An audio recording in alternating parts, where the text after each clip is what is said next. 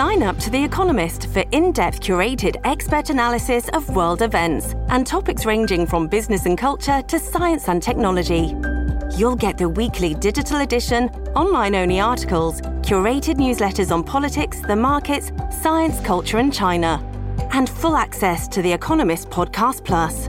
The Economist is independent journalism for independent thinking. Go to economist.com and get your first month free. This is Positively Ernie. Now, here's Ernie Anastas. And here I am following stories in the news and what people are talking about with a positive viewpoint. You know, the rapid growth of artificial intelligence and technology is providing schools with new tools and alternatives as part of their safety and security efforts. This is very important, so let's learn more. Rania Mankarious is a security and criminal expert. Rania, tell us what AI can do in schools now to protect our children and the staff. Well, there's a lot. One, people were worried about AI at the beginning, and they said, gosh, students can use it to cheat or plagiarize. But I always say the same technology that, it might be used in a harmful way can turn around and be used in a very positive way. So it's going to detect plagiarism. It's going to help schools with exam integrity, looking for enrollment and retention, learning management systems, enhanced online discussion boards. There's so much academic research.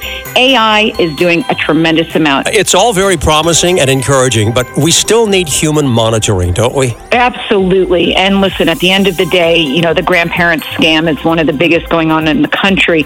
And it's all using technology, AI technology, to pretend clone the voice of a grandchild who's in distress. Right. So we always say that you've got to put that human element, you've got to stop and think, use your best instincts to figure things out, because ultimately we are the final stop, aren't we? And we're the ones that can stop these scams before they take place and use the technology for great good. Absolutely. Thank you so much, Rania, for helping us to better understand how artificial intelligence can be integrated into schools to enhance the safety of our students.